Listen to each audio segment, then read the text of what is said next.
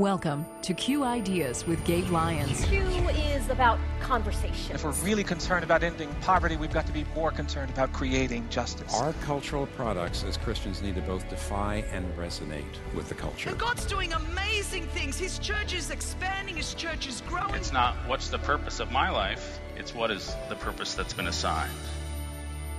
Stay curious. Think well. Advance good. This is Q.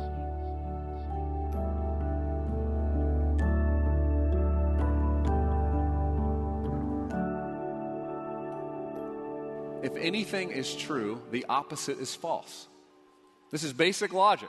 If anything is true, the opposite is false.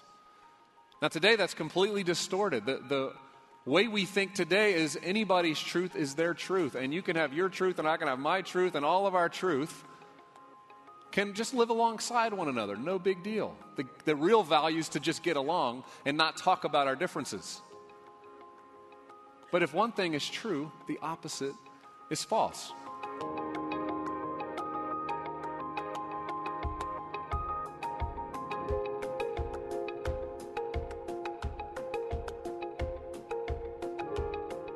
Thanks again for listening to Q Ideas with Gabe Lyons on Faith Radio. I'm Paul Perot, and if you were with us last week, you heard the first part of a sermon that Gabe preached to his home church in Franklin, Tennessee last spring. It's a very timely message about our distracted age. Ever notice how quickly the news cycle goes? Where the biggest crisis of the news one day is practically forgotten the next. In the midst of all this, there are competing truth claims that also rise and fall at a moment's notice. In this distracted, fast-paced world, maybe you're like Pilate asking, what is truth? And even if you know the truth, how do you live faithfully to it when the next big enticement or distraction comes? Let's get to part 2 of Gabe's message, Faithfulness in an Age of Distraction.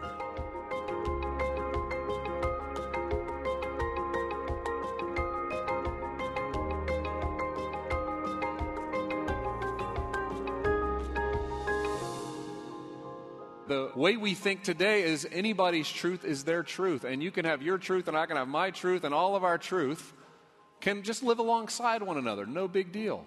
The real value is to just get along and not talk about our differences.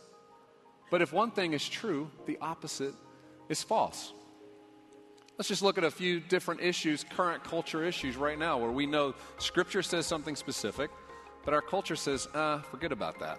That's not relevant anymore. Sexuality. Scripture very clearly defines that sex is meant to be between a man and a woman inside of a covenant marriage. This is God's design for how human beings would flourish. It's His design for how families would be created, how we'd pass a heritage on from one generation to the next. Not a popular topic to be talking about. We know 50% of our pastors don't want to talk about this topic because it can feel divisive, or they're scared they're going to offend somebody who disagrees. My goal here today isn't to offend, it's simply to help us to see the truth of God's Word and how it's actually reliable over time. You see, our culture today just says, do whatever you want, have sex with whoever you want. This idea of marriage is no longer about connecting people and generations. It's just a contract between two adults for their own pleasure and fulfillment. It has nothing to do with being attached to kids in the next generation. And we wonder why our families are falling apart. You know, Ronald Reagan, who's a big hero for a lot of conservative people, he was the first to sign into law no-fault divorce law in California in 1971. This is when marriage changed. It wasn't about gay marriage. It was about marriage changing because divorce became a real option based on anything you feel, just get a divorce. Yet in the church, many people just sat silent, not realizing the unintended consequences of generations to come would be faced with growing up in broken homes, not having access to their parents in the way that they needed, and all the hurt and the fallout that comes from that. You see, God had a design. Our culture says, forget about it. Let's distort it. It's all about you feeling good, doing whatever you want. And we start to see the fallout years later. God, give us eyes to see your truth and what you're doing in our world. A second issue that's no less controversial, abortion, life. Here's an issue that's just so clear, but now has become somewhat distorted. That Scripture tells us that the fruit of the womb is a reward. Blessed is he whose quiver is filled with them. That God knits us together in our mother's womb. That life, every life, is made in the image of God, is precious, has dignity. And yet, how much do we even think about that in 2019 in a world where we've just come to accept abortion's a deal and we just have to deal with it? You know, last year, Planned Parenthood, this is their own annual report, look it up, 332,000 abortions through Planned Parenthood last year. They're proud of it. That's how they raise money. But we don't talk about it much in the church. But you see, this is what the enemy does. He likes to steal life. He steals life. He doesn't want new generations to pass on. He doesn't want life to go forward. Rebecca and I have 2 children now. One who was born to us, Cade, is 18, and we adopted a little girl a few months ago who's 5. Both of them have Down syndrome. So we know this storyline very well because 9 out of 10 of parents who hear that their child may have Down syndrome and a prenatal diagnosis is terminated. Only 1 out of 10 of these little kids make it into the world. But that's what the enemy wants to do. He doesn't dignify life. He wants to steal life. And we start to buy into this idea that our culture has bought into, that our lives are just matter. It's just material. It's all by chance. There's no great design for your human life. You're just here because you're here. It just happened. And we wonder why people live their lives in such a way that they could care less about human life. Those of you in the room who are getting older, euthanasia, very real issue. Plenty of states passing laws that a couple of pills for $50 can help you end your life peacefully instead of the tens of thousands of dollars it could cost the state or the system to keep you alive because we dignify life. You see, we're losing our understanding of life even, of human life, of the value that God sees in every single one of us intrinsically. It gets into our entertainment, where our kids are listening to the music, watching film, playing video games, all distortions, many of them, celebrating things that are false, that are not really true, that will not bring life, will only bring destruction and lead them down a path that will not be good for their flourishing. And yet it is what it is. It's the only thing the radio plays. It's what my kids want to listen to. Be a parent. Step up with your children. Take your rightful place and lead your families. It's not easy. I have difficult conversations with my teenagers too. But we must step forward. This is the church. We must give them a hope and an understanding of what really will lead them to life. I think of other religions, Buddhism, Islam, plenty of other faiths starting to gain momentum in our society. Antithesis says if one thing is true, the opposite is false. If Christianity and what we believe is true, everything else is false. Now, a little more on the truths that you and I have started to become distorted in, because many times they're taught in our schools. They're part of what we learn in the system right now if we look back over the last 70 years. One is called materialism. It's just the simple idea that you can only know truth from scientific study, from inquiry, from anything you can see and measure, right? Science, that's what most people are learning today. A second one is called empiricism, maybe a word you haven't used much, but the idea that you learn truth through your senses, what you can taste, feel, and touch. Rationalism, that you learn truth through reason and your mind. Romanticism, that you learn truth through your imagination. Now, I just gave you 4 quick terms, but these 4 ideas, I just want you to see something very clearly about these. Every one of these sets itself up as an idol against God. It says that it's all-knowing. So for the materialist, it's all-knowing that I can study and see this in science. If I can't see it in science, it's not true. The rationalist says, if I can't work this out in my mind and I can't make sense of basic logic, then it can't be true. So when I say to my doctor, do you think this is a miracle? The stone that was here last night, 2 CT scans, it's completely gone. Would you call that a miracle? If you're a believing man, you could call it a miracle. Do you know how many doctors in that world have a hard time acknowledging miracle because it's not able to be scientifically proven? You see, here's the beauty of Christianity. This is what I want to inspire us towards today. Is the Christian faith doesn't say we shouldn't regard science, or we shouldn't use our minds to rationally think, or we shouldn't use our senses that God's given us. No. What the Christian faith does, and why it's always attracted the most intellectual people, even some major skeptics that throughout their life finally came back to understanding the Christian faith, because it allowed us to understand we can appreciate and love science. We should be studying the world through a scientific lens, because everything we learn just gives us more insight into who our God is. We should use our minds because Basic logic and reason's a good thing. It can help us discern and discover and understand truth. You see, there's a sliver of truth in all of these to some degree, and that's where it becomes an idol, and that's where it becomes attractive. We're drawn to it because we know part of it's true, but we don't see the whole truth. Nancy Pearcey says this: we should be making the case that whatever is genuinely good and true finds its true home within Christianity. Every ism, and we just went through 4, every ism isolates on a strand from the rich fabric of truth. Christianity alone provides what the greatest philosophers and sages have sought all along: a coherent and transcendent framework that encompasses all of human knowledge. Chuck Colson used to say it like this, that Christianity is the most comprehensive life system that answers all of humanity's age-old questions. Where did I come from? What went wrong? How do we fix it? And what is my purpose in the world? So that's one question. How can I find truth? We find it through Scripture. We find it through understanding God's Word, knowing that it's reliable. Instead of just looking at the pieces that we like or looking at the red letter edition and saying it's the red letters that I'm going to focus on, I think our whole Bible should just be printed in red. Because the entire Bible is true. It offers us insight into God and the journey of God pursuing us. And it all is helpful and useful. But we also learn truth through reason. We can learn it through experiences, even the experience I had in the hospital where I'm experiencing something very true and it aligned with God's Word. Therefore, I knew it was true. It wasn't just an experience outside of that. And this is where we have to be careful in our world today. If you think you can learn truth just through your experience, make sure your experience aligns with God's Word. If it doesn't align with God's Word, then it's a contradiction. And it doesn't necessarily lead you to truth. It could just lead you to a partial insight. So let's move on to the second question. Where do I find meaning? This is a question that for many of us is still something we're wrestling with every day. How do I find meaning? Where do I find it? Well, our culture has a lot of answers. The distraction that our culture wants to offer you on finding meaning is in pleasure, comfort, money, accumulation, and the vision that if you could just get there, for our young people, if you could be famous, if you could just be known by many more people, then you would find meaning.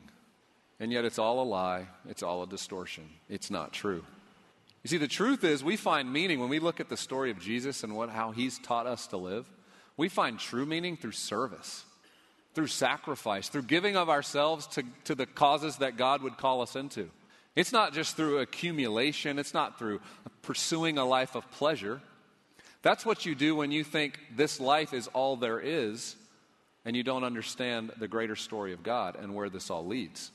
You see, in our culture today, 86% of Americans believe that to be fulfilled in life, you should pursue the things you desire most. It's all about you. It's all about your desires. 7 out of 10 practicing Christians said this was a true statement as well.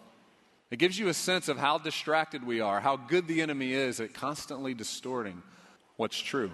84% said that the highest goal in life is to enjoy it as much as possible. YOLO, right? You only live once, enjoy it. See, this comes from a materialist point of view, a view that says this is all there is. There's nothing more beyond what you can see and feel and touch, and therefore enjoy it as much as you possibly can. You'll find the greatest meaning, and then your life will be snuffed out and it's over. And yet we know through Scripture that we find meaning when we find our Creator and when we understand we have a deeper purpose in this world, to serve Him, to love our neighbors, to give of ourselves, to sacrifice, to pursue the things that He's called us to do, even when it cost us something, and especially when it cost us something. That when we do that and when you've done that, you have felt a deep sense of meaning and purpose that didn't need to be validated by our current culture. The third question that we're all wondering, how can I be known? How can I be known? Who really will know me? You see, this is a deep longing of the human heart. We want to be known.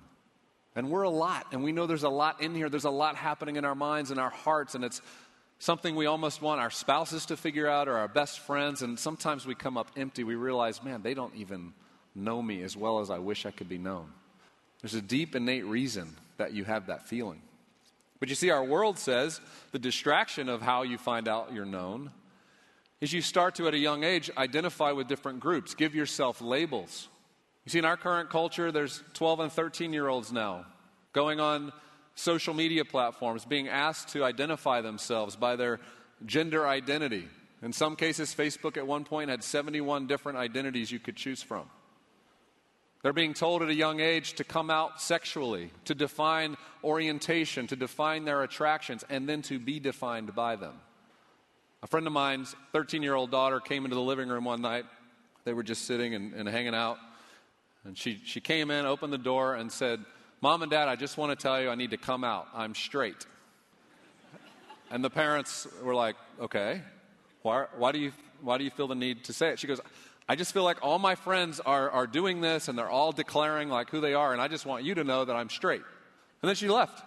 And the parents were sitting there with each other going, wow, what a world that we're in right now, that kids are feeling the need to label, to identify, to determine, to predestine themselves. You see, this is what the enemy likes to do. He likes to steal our dignity and then our identity. This is the game he plays. He wants our identity. He doesn't want us to know that we're made in the image of God, that we have dignity because of who made us and who we are. He wants a pawn of that. He wants us to feel that we have dignity or feel that we have identity by going with a collective group or labeling ourselves. This is one of the greatest challenges for the next generation, and we need parents and friends and mentors and community groups who can help our children navigate a world that every day is telling them their identity is found in what they feel. You see, as we saw in Proverbs, feelings are real. It's not to discount that feelings aren't real. Feelings are real. They're just not reliable. And so it's not to discount the feeling, but it's to put that feeling through a process that says, is this in alignment with how God's designed me to be? Will this lead me to the flourishing and abundant life that He has destined for me? Jonathan mentioned our Q conference we do every year. This is our 13th year. We had 2,000 leaders come in from all over the U.S. and the world. And over the course of those 3 days, we deal with about 40 different topics and conversations, issues in our culture that we believe people of faith must be smart about, must be informed about. We need to know how to engage them. About a third of our audience would be pastors and people connected formally to a church or a ministry, but 2/3 are people like many of you. They're business leaders and entrepreneurs. They're people in media, politics, entertainment, education. And they really want to lead well right in the place that they've been called. Well, one of the panel discussions we had was on one of these topics that can be difficult for Christians to know how to engage, and it was the topic of LGBT and the church, and how do we think well about this? And I was so proud of our panelists. We had 3 different people boldly and courageously willing to share their perspective, their story. One was Matt from New York, a student at Juilliard and a composer. He says from the time he can remember, he's always felt gay, and he just feels like he's attracted to men, that's like the natural thing that happens for him. And yet he said when he found Jesus, he understood when he studied Scripture that he needed to live his life celibate. That he didn't need to follow those attractions or those desires, that actually wasn't going to bring life, but that instead he was going to deny himself of that, and he was going to follow Jesus, and he was going to commit his life to following in the way of Jesus, because he knows that a relationship with Jesus is what he absolutely needs. He doesn't need to have sex. And then the second person, Lori, who in college experienced same-sex attraction and was bisexual if she was going to be labeled at that time. But as she came into touch with Jesus and the Christian church, started to understand truth and understand that this isn't what God's designed for you, and started to recognize that God had a different plan for her. And she actually ended up meeting her husband. And they became married, and God gave her attraction for her husband and His good grace. She's now pregnant with their child and boldly shared her story of how in the church, if we can just invite people in to understand the bigger story, to get behind what the society's telling them they need to do, that we would have hope to offer in a way that they're not finding anywhere else. That was not better demonstrated than when we talked to Kat, who sits on the end of the couch. Kat's a college student right now who would identify as having gender dysphoria, so she's biologically a woman, but feels like a man a lot of times. And her natural inclination is she wants to be more like a man. Like that's just where her feelings are taking her. And so she sat down with a therapist to work through this. The therapist's immediate answer was, we need to get you on medication. We need to help you make that transition as quick as possible so you can feel whole. You can feel like a full human being again. But if you were to listen to Kat's story, what you would hear is she said, I didn't feel loved in that moment. I felt like I was just another statistic or another category, quickly trying to fix me, but not really wanting to hear my story, my struggle of trying to understand my faith. And she found herself coming into a church where she was greeted by someone who just said, hey, come sit with us. Come walk through this journey with us. Come understand. And your feelings might not go away of that gender dysphoria. You might still be working through that for a while, but I want you to come into alignment with understanding what God says about you. And that your greatest identity isn't found in pursuing just what you're feeling in this moment, but it's trying to come and understand how much God loves you just as you are. And Kat's walked into that relationship and into that community and into that church, and she's on the path to remaining biologically a woman and pursuing what God has for her to continue uncovering that truth in our life. Now, these are tough conversations to talk about in the church. We're not used to hearing about these, but I promise you they're the conversations your kids are having, and they're the conversations most of you are having with your friends. But are we going to a source of truth to find these answers, or are we just operating off of what everybody else thinks? How far has that gotten us?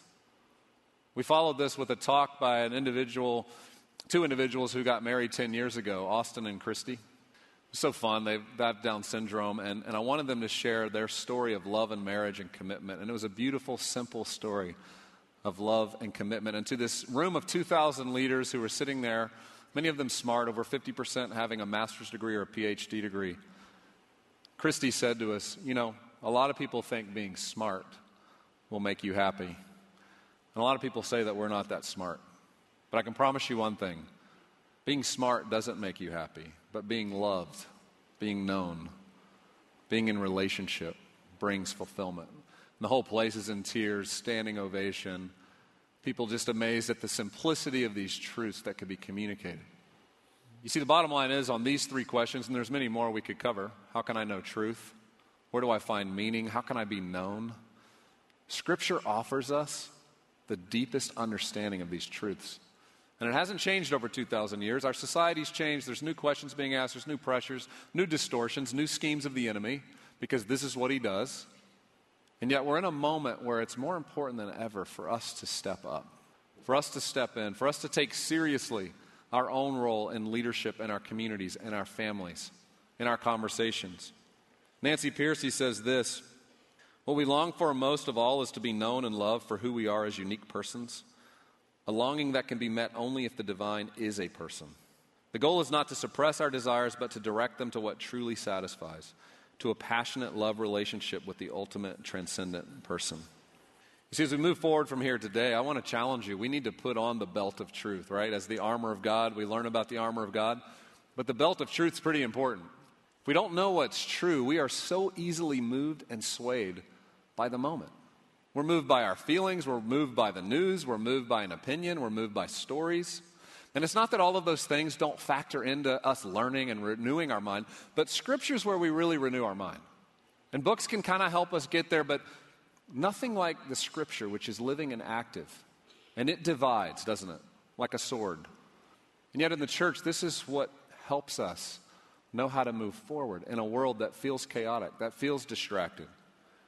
And so I'd ask you as we walk out of here today and you look at this week or you look at today, what is one step you can take to wrestle with truth in your own life? To maybe when you're totally alone with God, to ask God to say, where have I bought into some ideas, to some pursuits, to some answers to these questions, whether I knew it or not? And many of you wouldn't have known it. It just was happening. It was the air you were breathing. Where have I bought into that? And will you help me correct it? Will you help bring me to the knowledge of truth? I don't want to just have information. I want to know truth. And I don't want to just know truth so I can debate people. I want to know you because you are truth. And truth is found in the person of Jesus. And so as a church, this is our challenge, isn't it? How can we move forward equipped? How can we disciple? How can we sharpen one another? Come together around coffee shops and dinner tables and in living rooms and be okay talking about some really difficult things, but knowing that the source we're going to go to for our answers is the truth of God's Word. That's going to take some extra time. It's going to take some extra study. It's going to take time you don't have in your calendar right now. But I remind you, we're in a crisis. It's urgent. We don't get to pass this challenge down just to our kids. They're not prepared for it. We have a real responsibility to take, and I want to encourage you as my brothers and sisters in Christ and exhort you to take up this challenge with us.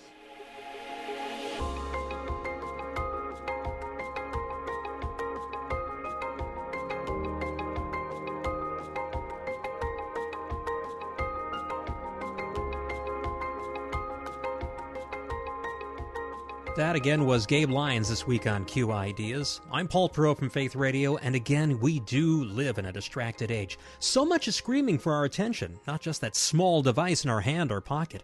And sometimes you need help to get recentered and refocused. Hopefully, you get that each weekend when you fellowship with your local church, or find it through trusted media like Faith Radio and the Q Media platform at QIdeas.org.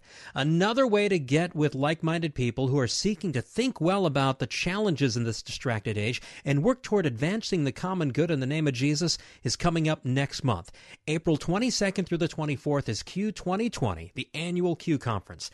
Gabe and his team are working hard to put together not just a great list of talks that you'll hear every week, but also just a great way to get away from your daily distractions and engage deeply with others, cutting through the noise and really thinking well on a variety of issues. You may be wondering, how are we going to do this amid the COVID-19 pandemic and the need to social distance? Well, Gabe and his team feel that due to the importance of the discussions they've been planning for Q 2020, it will go on, but it'll be a virtual conference where you participate at home. All the information is available at qideas.org/2020.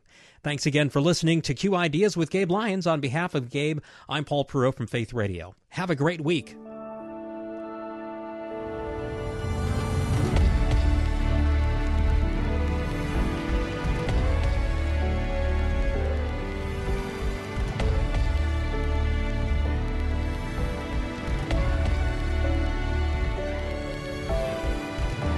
This show is made possible in partnership with Faith Radio and Northwestern Media.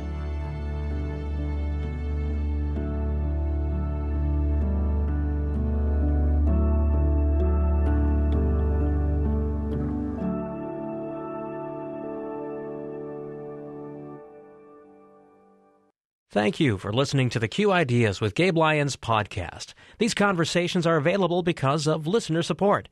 You can make your gift now at myfaithradio.com. To avoid missing future editions of Q Ideas with Gabe Lyons, subscribe to the podcast today at iTunes or on your podcast player. And thank you for sharing this audio link with a friend and growing the impact of Q Ideas with Gabe Lyons.